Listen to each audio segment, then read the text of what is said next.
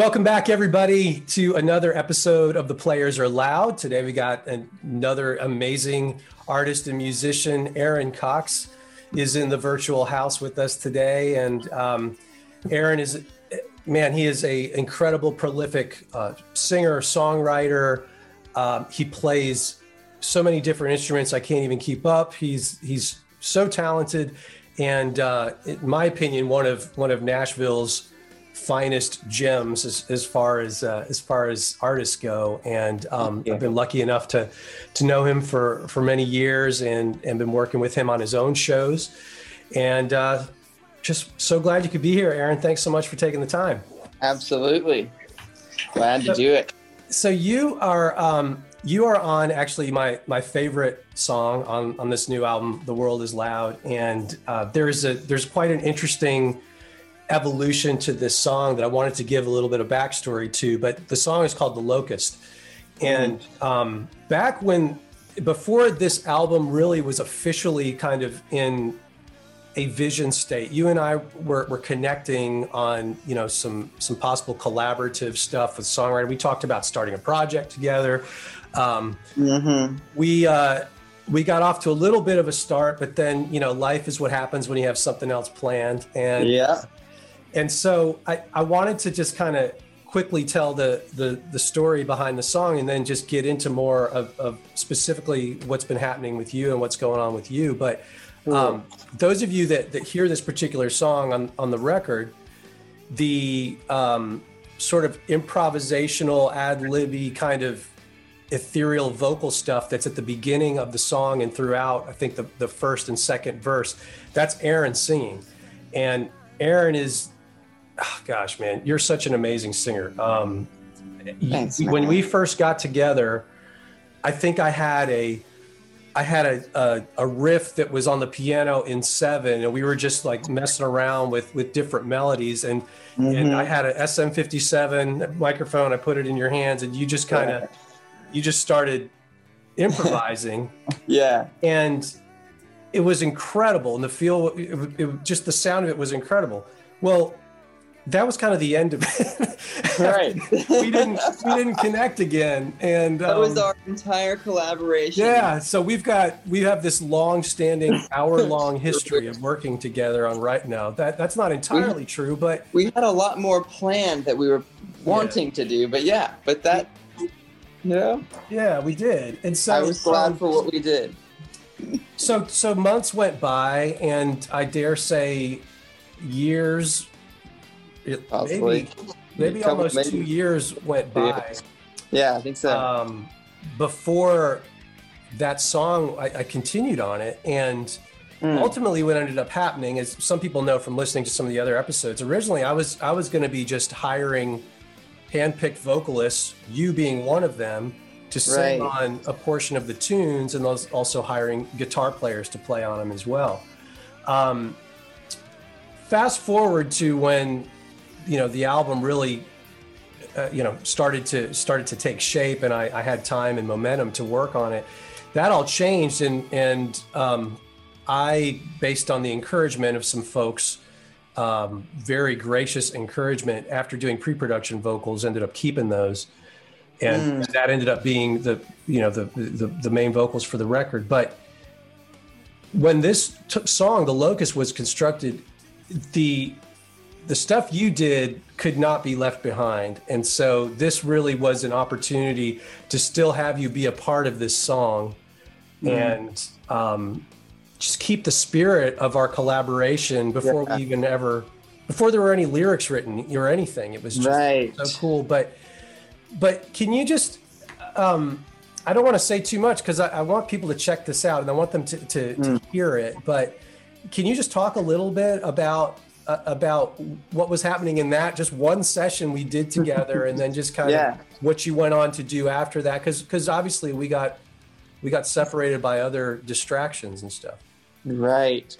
Yeah. And at the time, even at that time, there was so much going on. We were wanting to get together and do all kinds of stuff and, write this out. Yeah. And I just was fortunate enough to be able to be there. I think I was coming for some other reason. I felt like maybe we were you were rehearsing, we were doing something. Yeah. And I loved that song. You said, let me show you this little thing I'm doing. I didn't know what it was going to sound like. I didn't know what vibe it was. I knew you said you were wanting to do more of a rock thing, which I thought was awesome, because I've been like, so I first met you, or I've first heard you doing your band thing, I think at Douglas Corner or somewhere.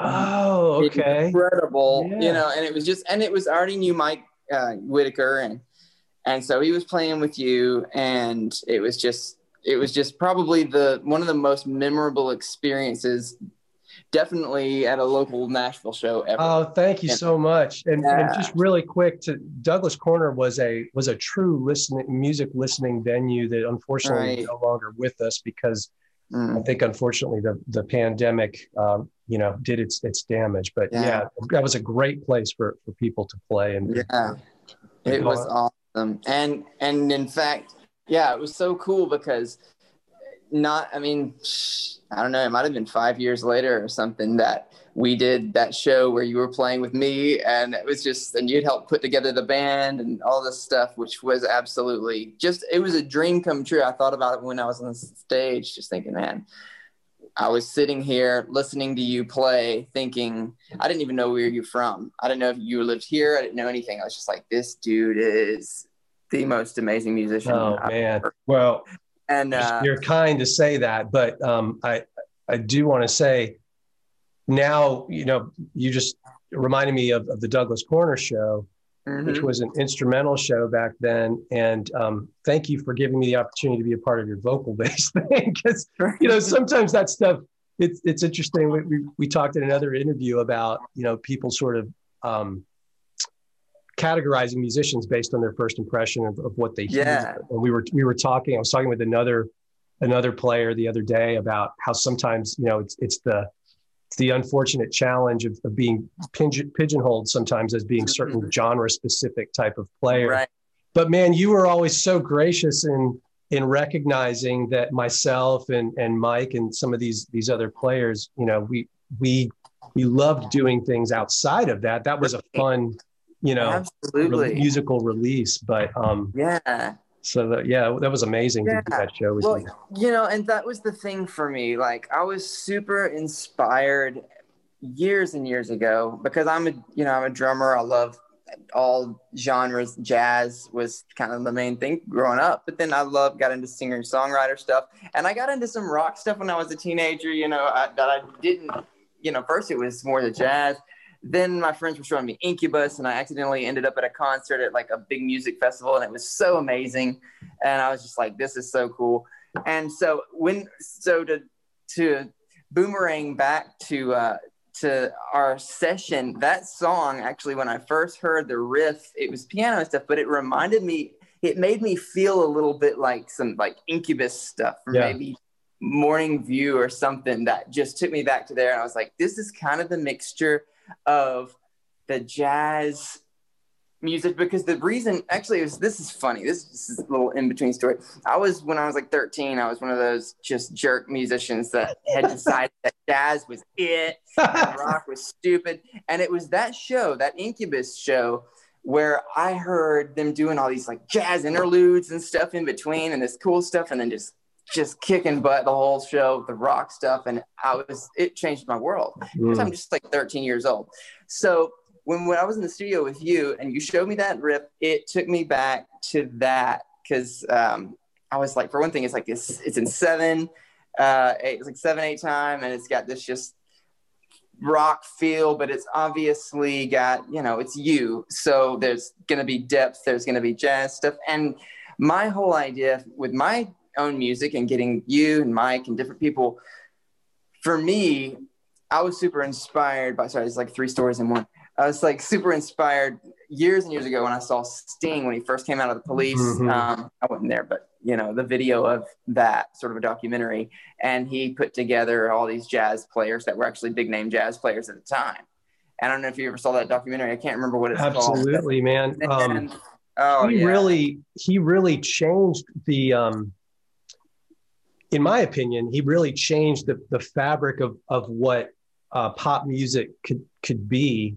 Yeah. And, you know, although it's not like genres weren't being blended before, but like you said, by bringing the jazz royalty into the band and not just the jazz genre per se, Right. all of a sudden it brings about this manifestation of like total legitimacy in you know, the colliding of these different worlds, because, you know, culturally there's a different history, you know, between Sting and each of these musicians. And yeah, so cool. That's a great example. Absolutely. So that was just one of those things. And I think I might have been 20 when I saw that. So it was a long time ago, but it stuck with me forever.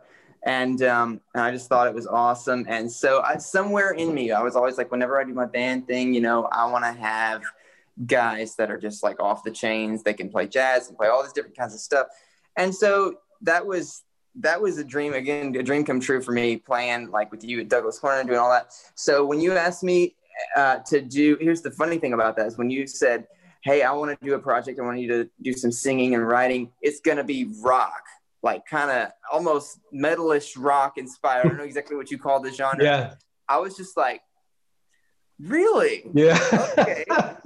Great. Yeah. That's awesome. And then to come to find out that you just love that so much. And so anyway, like I said, it's like 3 stories in one. So I'm wrapping back around. So we were in the studio, and yeah, you played that riff, and I went back to that like kind of incubus, just when I first fell in love with rock and decided that it wasn't stupid music. Yeah. I loved it before that. Sure. It's awesome. It sucks. It's, you know, like 13. And I fell in love with it again. And I don't know, I just got in this zone. And I just started doing some like harmonies, and because he threw the mic in front of me, I didn't even know what was going on. He just like, yeah, sing something. Okay. And I got in that zone and did some layers, and it just felt natural. It felt right. Yeah. And I loved it. I didn't know I had no idea what you were going to turn it into later. It's so cool. And again, you know, just crediting you for so much of the inspiration of the vibe that ultimately grew out of that. I mean, you know, what the listeners have to understand is, like, you know, when I handed you this microphone, it's like we're sitting in front of speakers. I mean, from a recording engineering perspective, you would never do master tracking in that way. Right. But those are the exact tracks that I ended up putting into the tune, because that's all I had. Right. And it's a testament to how amazing a singer you are, because even with this handheld mic, which is most often probably used in front of guitar amps and on snare drums, you know, I mean, you know, here it was, you singing, had no problem shaping that and fitting it into everything else and editing into the tune.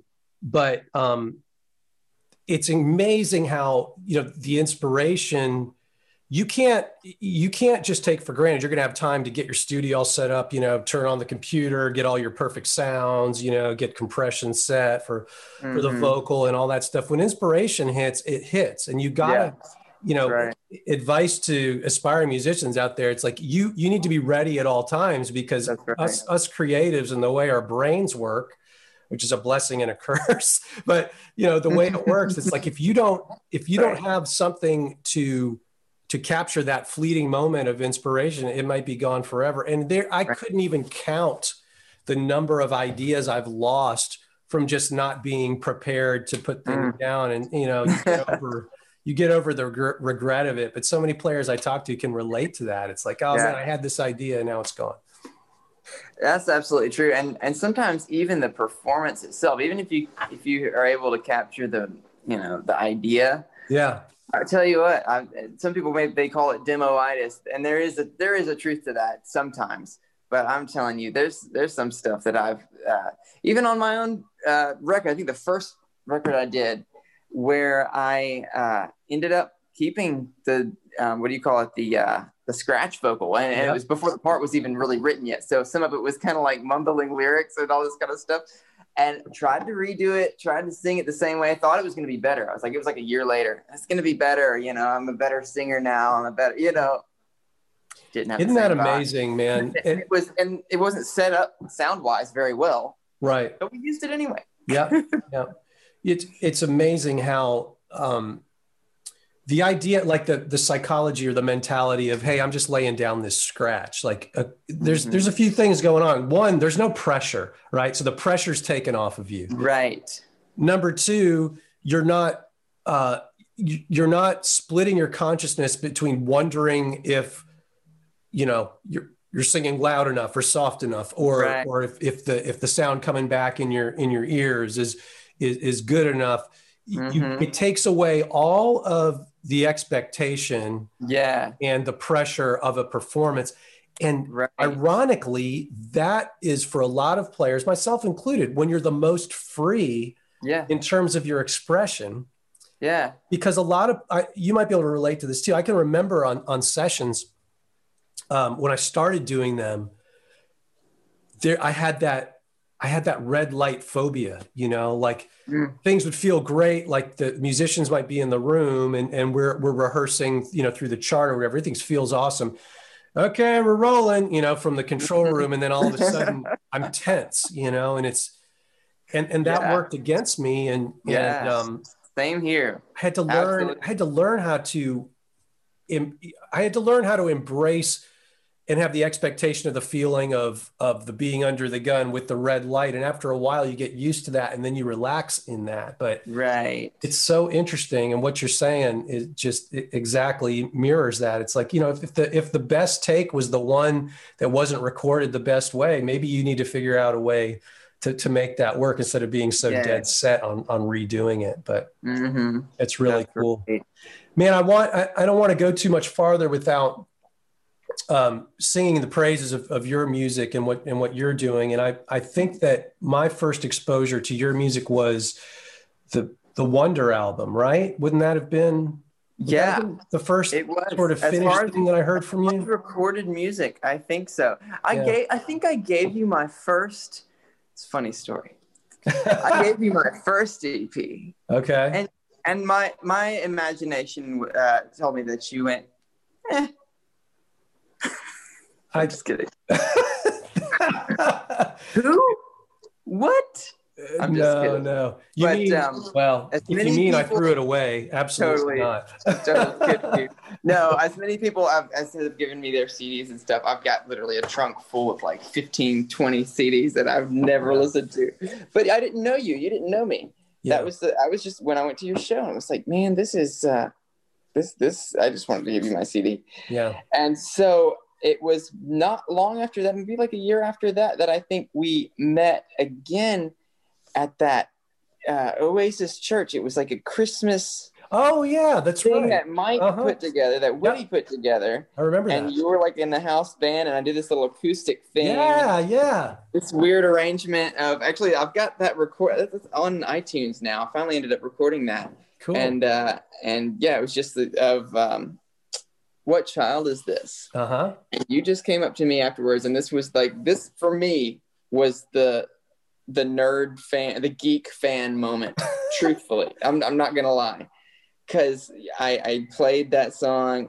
You came up to me afterwards and were like, dude, and I didn't even know if you remembered who I was ever, because I'd just seen you in passing and at your show and stuff. And you were like, you just said some really awesome things that and compared me to a couple of people that I, idolized, that were some of the reasons, that I started doing it as far as singing and whatnot. And you were just really, you were enthused, and I was like, yeah, no, I remember that. I remember that distinctly, and I was blown away. And just to back up a little bit, because I don't want anybody to think that I dissed a person giving me a CD. I did listen to your EP, and I was impressed with your EP. You did, yes, but at the time, kind of what was going on was. And I can't remember, like, if you handed it to me because you were trying to get players together to possibly play the music. No, I can't remember this is before that. Okay. So and Mike had told me about you, Mike Whitaker, who we also have another interview with in this series as well.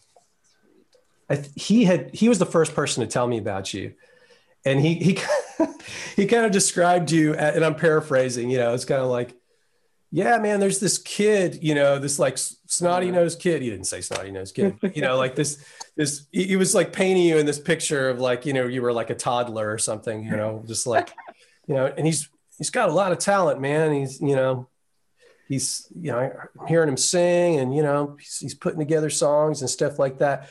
So it was you were kind of presented to me as someone who was just kind of still kind of formulating sort of who you were and what you were doing. So when you handed me the EP, I kind of had this expectation of like, oh, okay, this is going to be,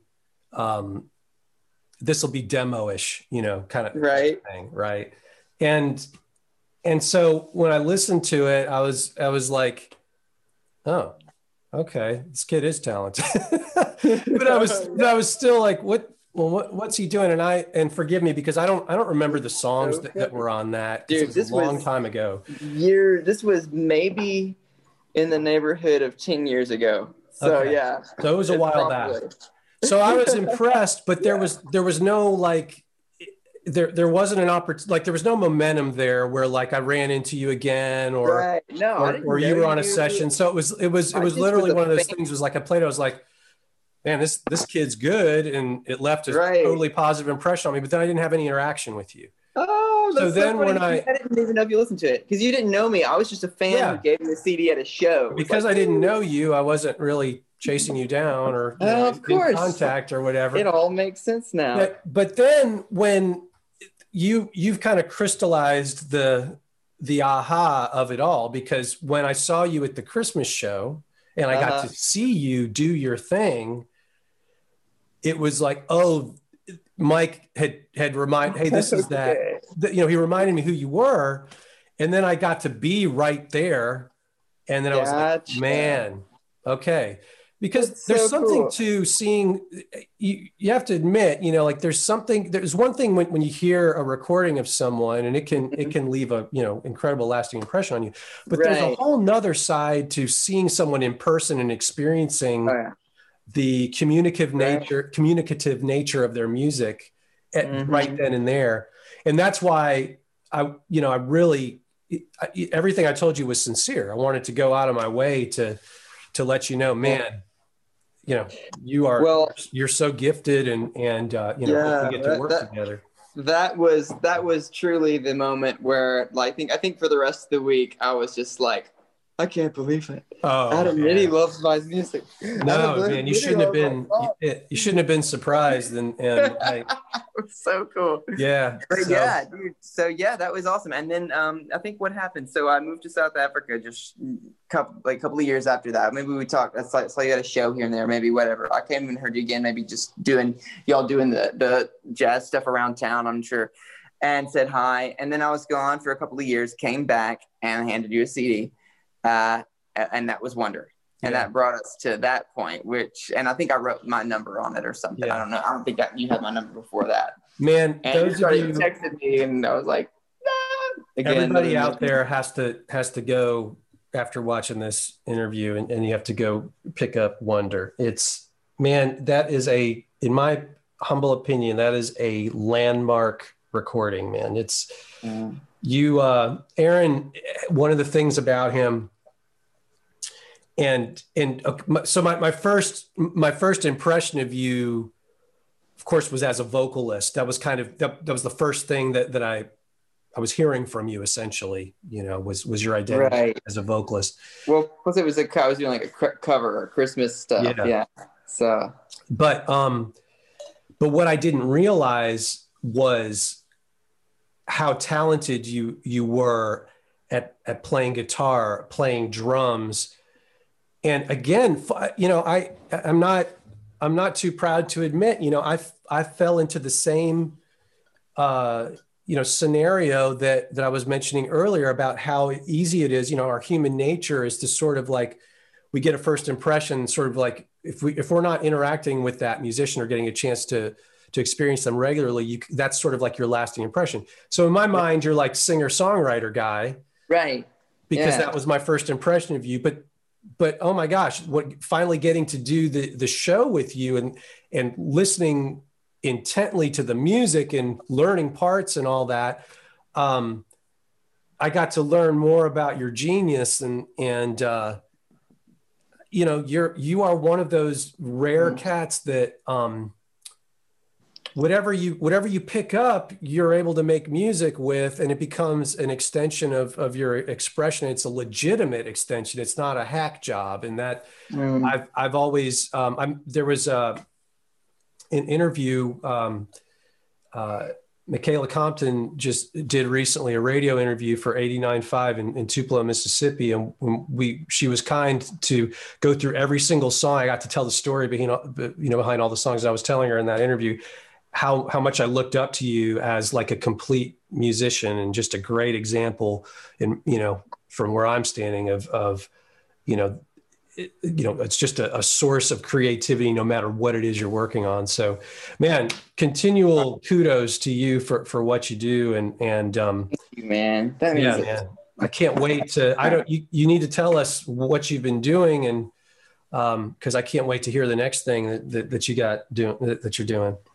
Well, I'm just, for one thing, first, I just want to say thank you so much. And I'm just happy to be able to make music and to do it at all, and to channel what I am getting, you know, I feel like you know how it is. We're not just, we can't really take credit for all of this. We're channeling what we get, and hopefully are able to put in enough time and practice and strategy and experience to do it until it feels like it actually sounds like what we heard in our heads. And that takes a long, long time. Yeah, and a lot of mistakes and years of being like, so that's kind of how I feel about everything I do. It's like, you know, just get it to the place to where it sounds like it sounded when I heard it in my head.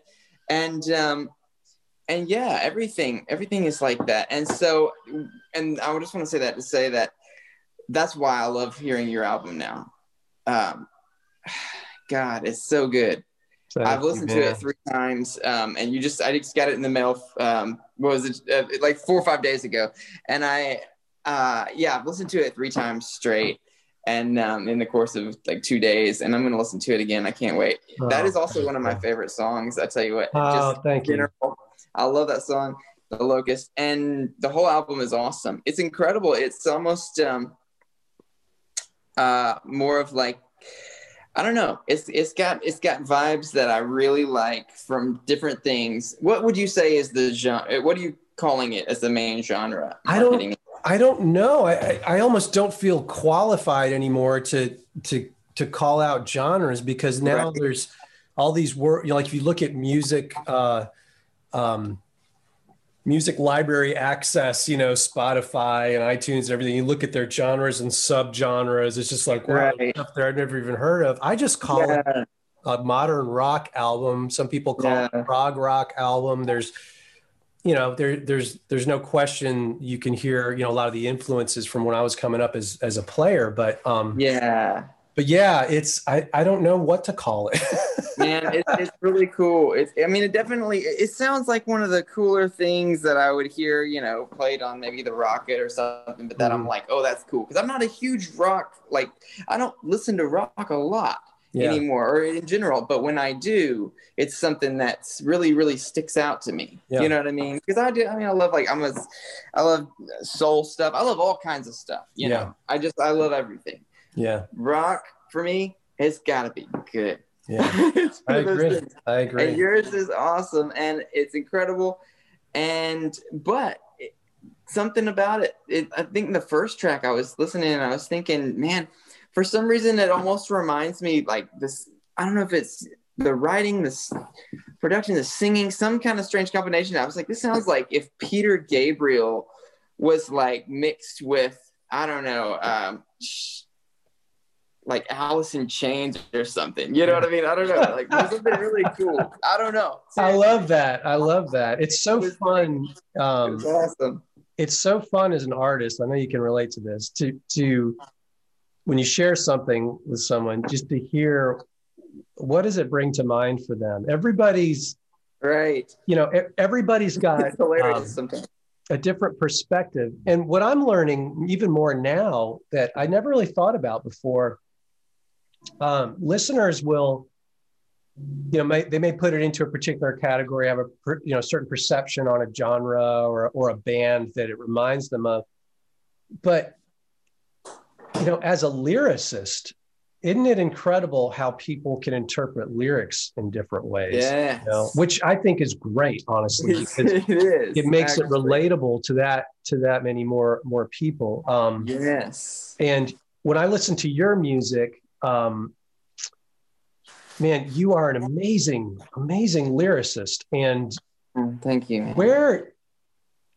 Where does that come from, man? I mean, you have this uncanny way of taking a really heavy experience or a really heavy spiritual concept and putting it into language that just pulls anybody in. I mean, where in the world did that come from? Is it divinely inspired? Are you inspired lyrically by other writers? I mean, it's on a whole nother level. That's an interesting question. Thanks. I'm glad that it's successful in doing that, because that means a lot to know that you communicated. That's huge for me.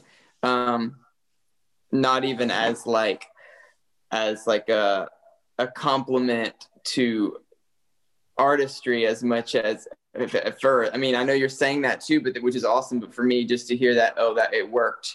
Yeah. It's sure. It's great, because to answer your question, I don't know.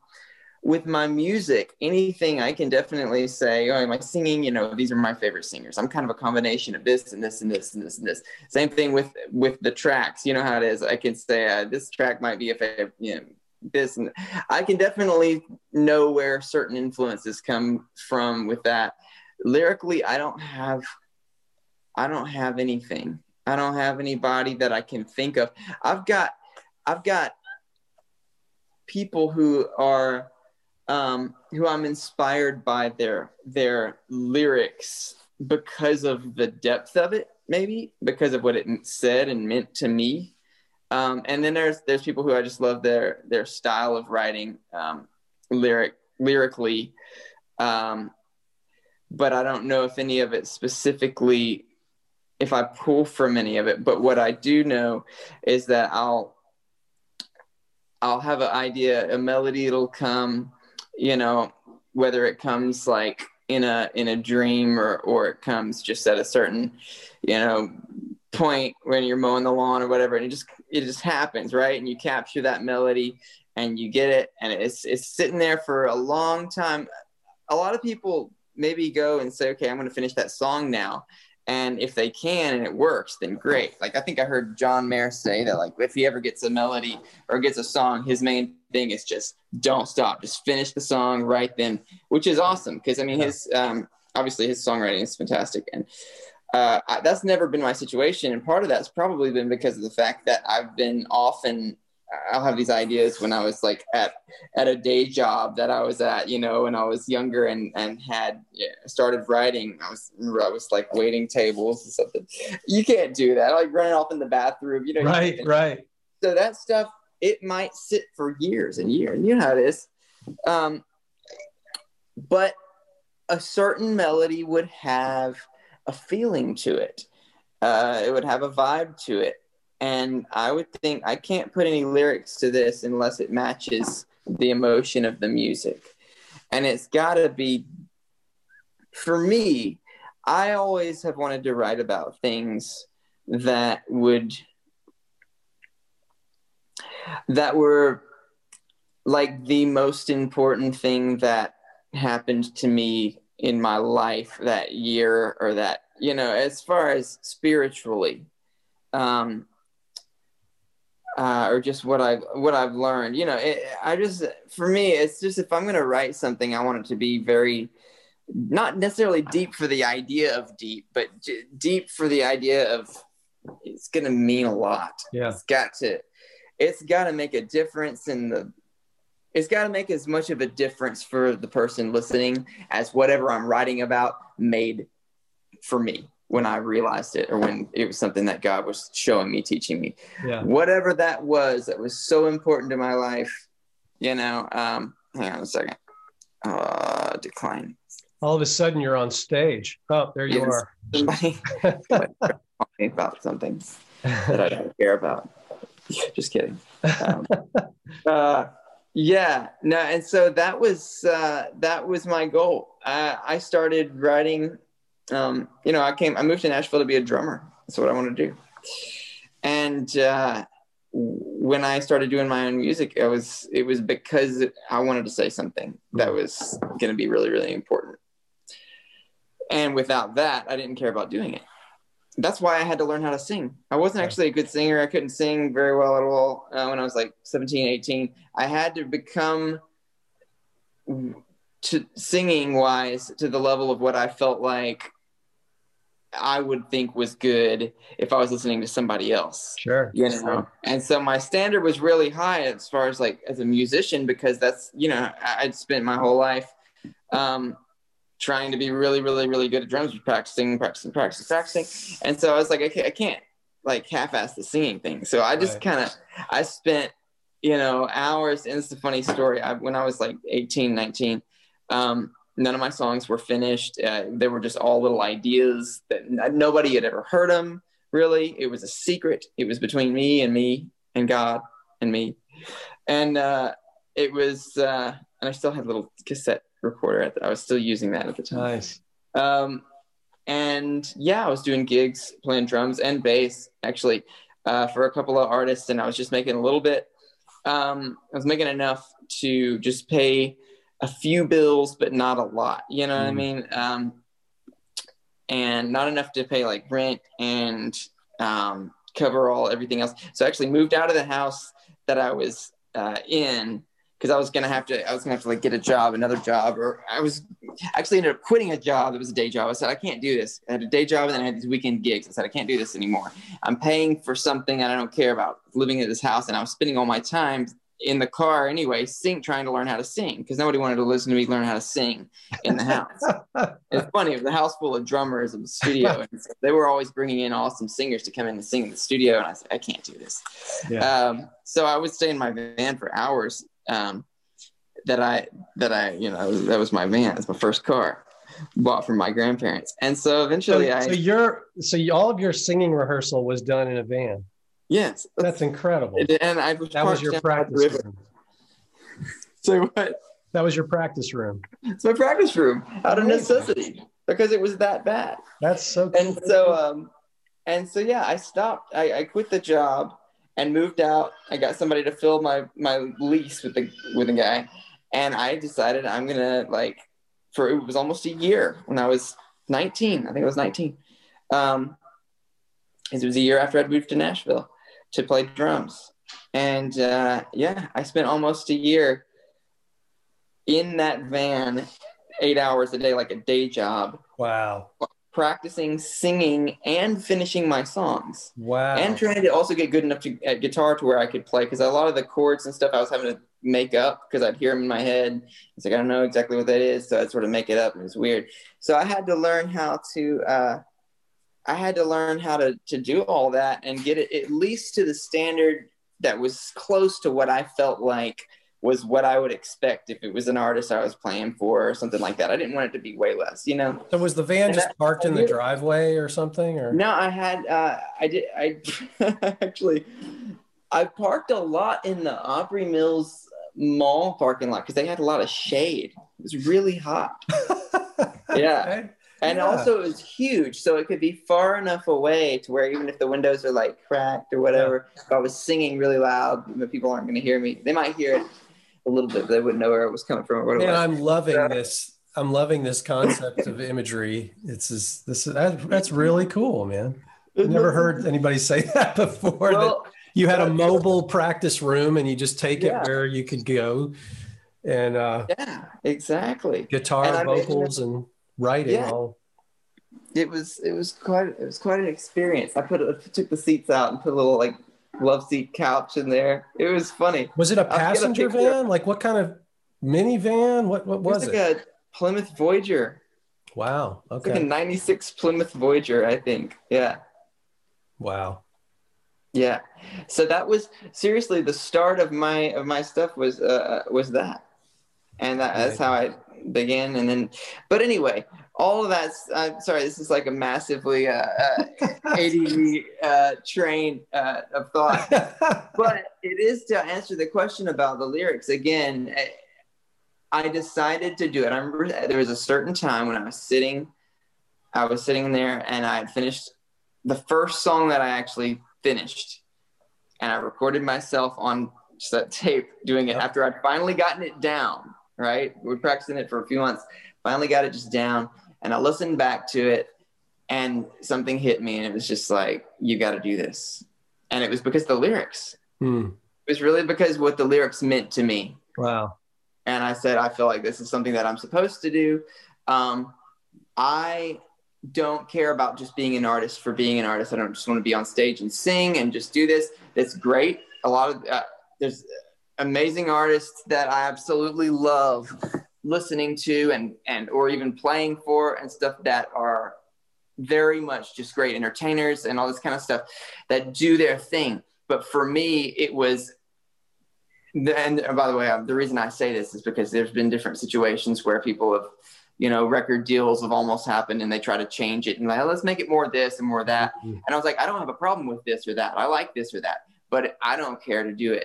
I would rather play drums for an artist that does this or that because I really love playing drums. But if I'm going to do my stuff, it needs to be this. Yeah, that's great. And because this is the only reason that I'm really doing my stuff is because I want it to really be able to express this stuff that I feel so has been such a huge thing in my life that God has put in my heart and put in my life, my experiences, that I got to share that with people. And I feel like it's got to be shared in the way and produced musically in the way that matches that just matches what I'm saying. Yeah. However, that being said, ironically, like I said earlier, it doesn't start with the lyrics first. It starts with the music first. The lyrics later will catch up and find a place. And it'll just be that one line where the melody is doing this certain thing and it feels really emotional. It feels like it's got to be something important. It feels like but I can't think of anything to say there. I would try to think of something to say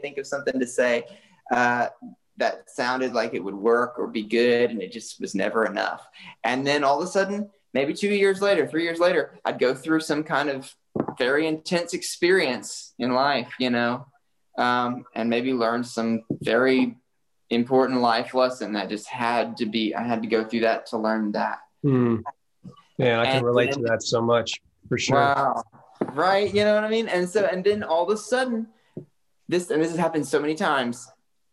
I'm telling you, a melody that I hadn't heard that I'd written, that I'd recorded on a tape or whatever, been sitting around for a couple of years, hadn't listened to it in years. Right as I'm thinking about what I've been going through and what I felt like I'm learning from it. And I'm just having that kind of moment, that sort of aha moment, that melody would pop into my head. That happened with that song, Just Let It Go. I remember specifically. I was like, that melody just popped into my head, and that I had remembered a couple of years before trying to think of some lyric to put on that melody. Wow. And it just never seemed like it was good enough, whatever. And so I just left it alone. All of a sudden I'm thinking about what's going on in my life, and I get this, this kind of an epiphany about what to do. And that melody pops in my head again from back then, and just let it go. Just let it go. Oh gosh, that's the one.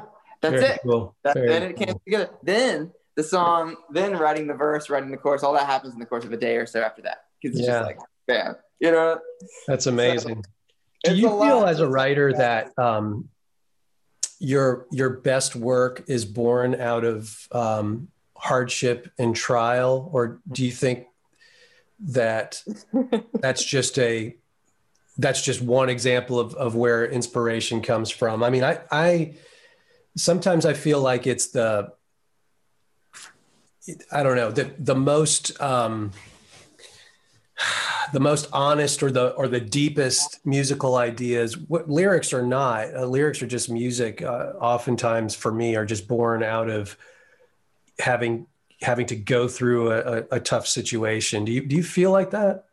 Yeah, I do. I really do. I'm trying to think. Like, I think almost everything that I've written about that I care about came from a tough situation. Mm.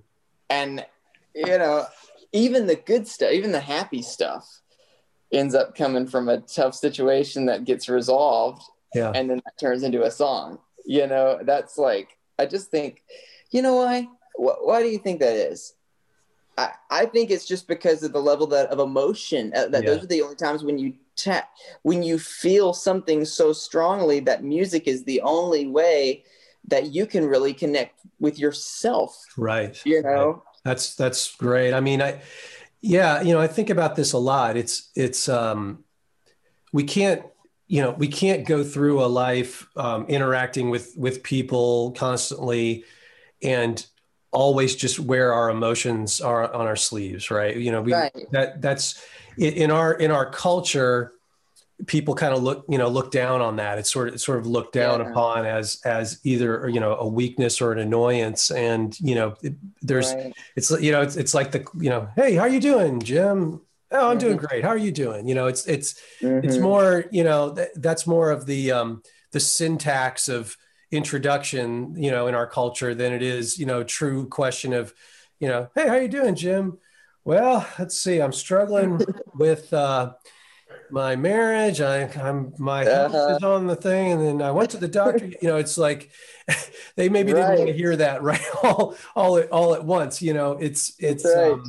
So from the day to day, it's like it's not even that we're trying to escape it necessarily. It's just that it's like there's a time and a place to be able to kind of open up.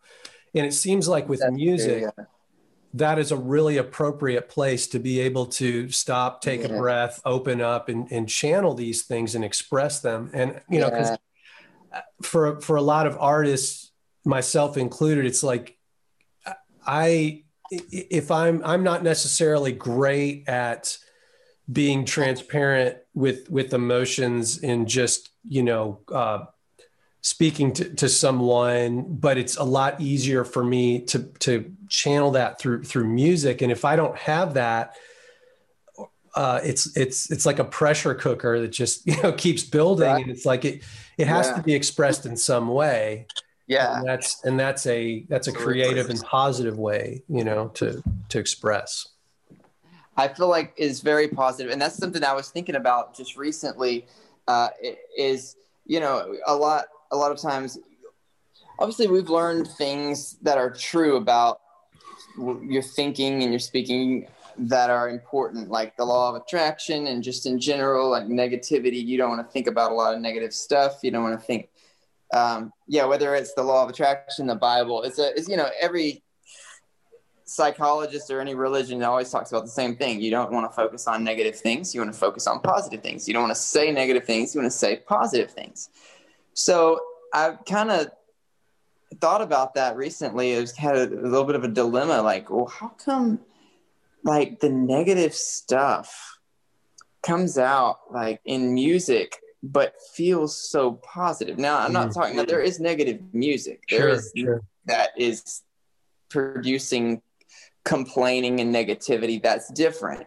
But it's when there's something that's sad that or you just are experiencing this. And like you said, it's a time and place. Like you wouldn't necessarily just talk about that. But why is it that can be such a healing thing when it's put into the song is just like a painting, it's put into this thing and it's stamped as this happened at this time, and this is a story, and now it's like it's a product, and it's a product is kind of, it makes it sound less valuable. It's a piece of art that expresses something that happened that was important to be expressed and released.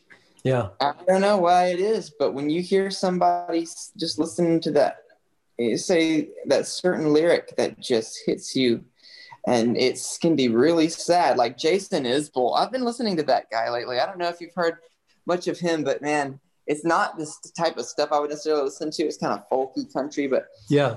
that guy's been through a lot, and Yeah. he's struggled with a lot of things that he's just very open with in his music. He's, a lot of he's overcome a lot of addictions and depression and lots of things, but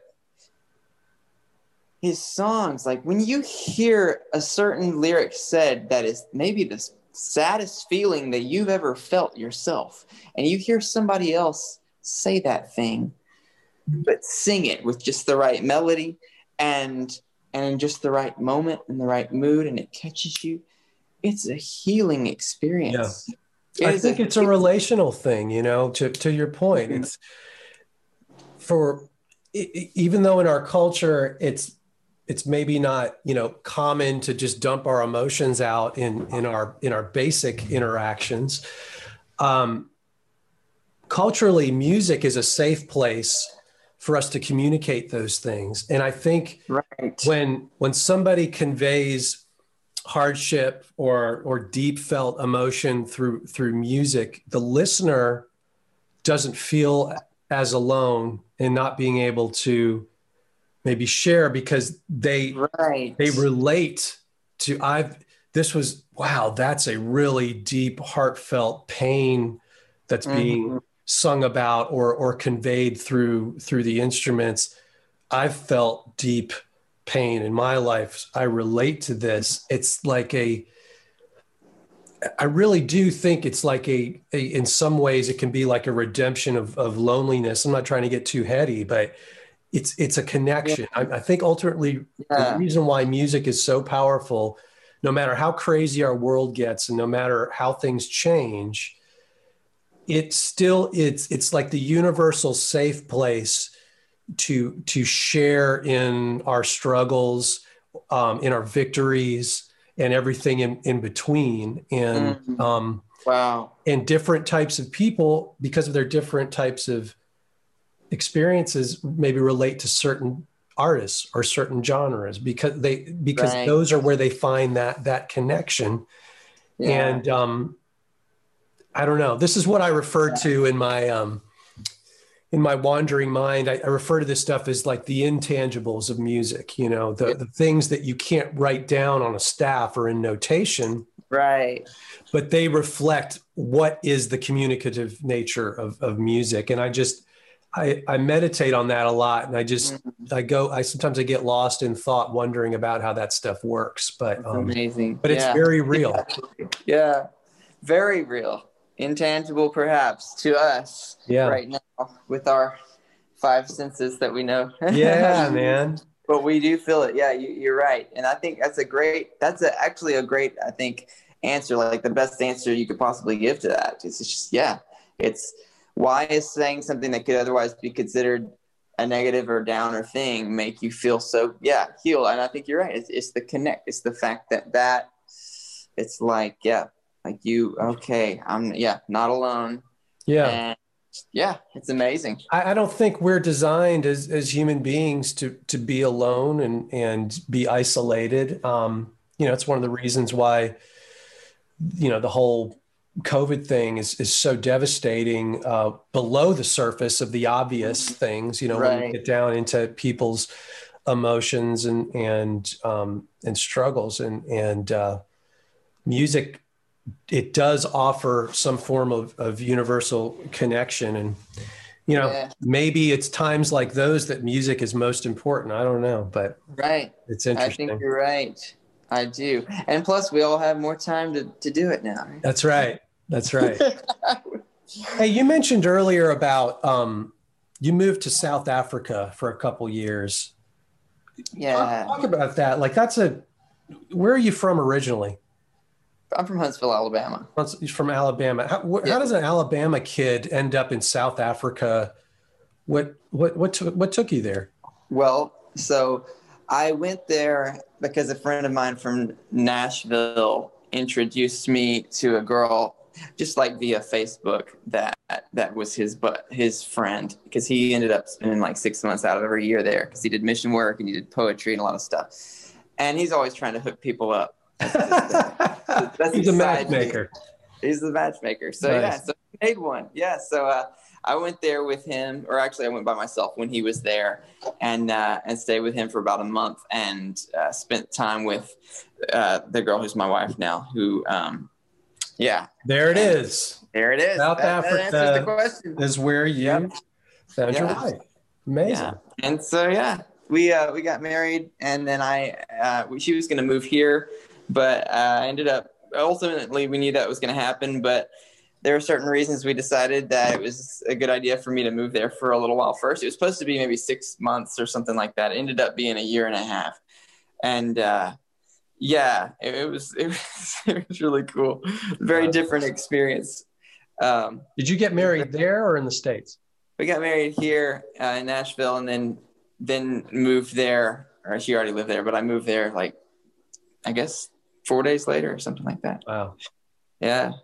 It was cool. I got to play a lot of music actually, and got to do a lot of different things, music wise, that were cool. There's some really amazing musicians there. Wow. And, so were you making a living as a musician when you were there? It's actually, hang on. There we go. Actually, yes, I was making a living, partially from playing, there was I had a church gig that was regular. And I also was teaching singing lessons. I was teaching at a school. I had like 30 students. So between those two things, that was, that's what I was doing. Wow. Very cool. It was cool though. Loved it. Is there anything that you want to share with everyone that is something you've been working on that you're getting ready to come out with, or do you want to draw attention to anything that's out there? Would love to be able to turn people on to, to what you're up to or what you've been doing. I have been under the radar. Sorry, yeah, you asked me that a while back, and I got off track. That's all right. I've been under the radar for quite a while, because I've been working on, for one thing, I've just been busy. I've got a wife now. We have 2 kids, and just keeping that together. And, that's a full-time job right there. Yeah, pretty much. And so most of my music has been me playing freelance for other artists, and keeping bills paid and stuff. But I've been working on something for about 2 years that is, it's going to be very different. Musically, it's going to be me. It's going to be my stuff. But it's going to be part of something that's bigger that I'm working on, that I feel like it's a kind of a new direction for me. I've been actually working on writing a couple of books. Wow. And and I had any intention of doing that. It was just a whole lot of thoughts and things that were coming to me, and that I realized that I was just wanting to share to myself, that ended up turning into a lot of content. And I said, I think this is supposed to be books. And so I'm going to have an album eventually come out that will either be coming out with a book with it, or I might come out with the book later. I'm not sure exactly how I'm going to do it all yet. That is so cool. And wow. And it's going to be interesting. I've got a few different scenarios of how it could pan out, which, it'll be one of those things where, like, what happens. It might have to do with like the finances, or just the timing, or the right connections, or whatever it is. I don't know how it's gonna, I don't know the exact layout of it yet, but right now I just feel like I'm supposed to be focusing on content. Just getting it out, just getting the stuff written, getting the books written, getting the music written. And so, yeah, I'm still going to be under the radar for probably a little while. One thing that I am doing is that we just decided in the past couple of weeks is I'm going to have my friend Sid Blanchard. She does, Sid. She's been over here helping my wife. My wife's doing a cooking show. She just started doing Sid's in it. And she's doing a lot of new cool stuff too. Awesome. And so we've been talking a lot and hanging out a lot. And they kind of convinced me to start doing some live videos, or not live videos, but just recorded videos, just me doing my acoustic stuff and kind of making them into a thing and trying to put them out maybe at least once a week. And so I said, well, I need to brush up on actual live performance. It's been a minute since I've done just guitar and vocal, Sure. And I really want to do some of this new stuff. Cool. So I said, give me a couple of months. So I'm looking at in March. Okay. Or no, sorry, yeah, maybe April. Okay. To start doing a weekly thing, to put out a video a week and doing that. And again, I'll put some old stuff in there, but I want to do some new stuff. And so it'll be a challenge for me, just to be willing to put out things acoustically that I have a big vision production wise for in my head, because I've got kind of this thing where I don't like anybody to hear it at all till it sounds like exactly like I was talking about earlier, exactly what I wanted, exactly what I don't want anybody to hear it. So for me, it's a little bit of a different thing to do that, to come out and just do it on an acoustic guitar and say, this is here's the song. So the song is going to have to, the content's going to have to be good, and the performance is going to have to be at least good enough for me to feel like it carries the song without, hearing the whole thing. So it's a little bit of an exciting challenge for me to do that. So but that's right great. Now that's where I'm at. I'm going to plan on doing that for maybe a year. And then hopefully after that, this album will start getting recorded in pieces, and it'll be nice, man. I look forward to that. Can't wait to hear it. How can, if someone wants to hire you or check out, your music, what's the best way for people to reach out to you, get in touch with you, see what you're up to? What's the best way? I think my Instagram is probably the thing where if people are going to message me, it's Aaron Cox Music. And I do a lot of, direct messages and stuff on Instagram like that. Cool. And then, you can email me at aaroncoxmusic@gmail.com also. That's anybody wants to hire somebody to do drums or anything right now, I am excited about making a living. Cool. Aren't we all? Well, Aaron, I can't thank you enough for doing this. It's been so great to talk with you and catch up with you. I feel like I haven't seen you forever. We need to connect very soon. But thank you so much for all your inspiration, all your gracious comments regarding the record. And man, I wish you and your family all the best. And just looking forward to making music with you again. Likewise. Yeah, soon. Awesome, bud. I appreciate it. Thank you so much for letting me be a part and for doing this. And again, let me just reiterate, the album is awesome. Oh, bless you, man. It's awesome. And it's great to hear you singing all those lead vocals. Actually, that's the one reason that I'm like, I'm kind of glad we didn't do it as much of collaboration as maybe we were hoping to have time to do, because maybe it's what pushed you to be able to get out there and sing. And I am really, really glad that happened. Thank you so much, man. I appreciate it. It's great. Yeah, you sound awesome. So thanks again. Awesome. Thank you so much. Well, everybody, thank you for checking out another episode, and we will see you in the next video. Take care. God bless.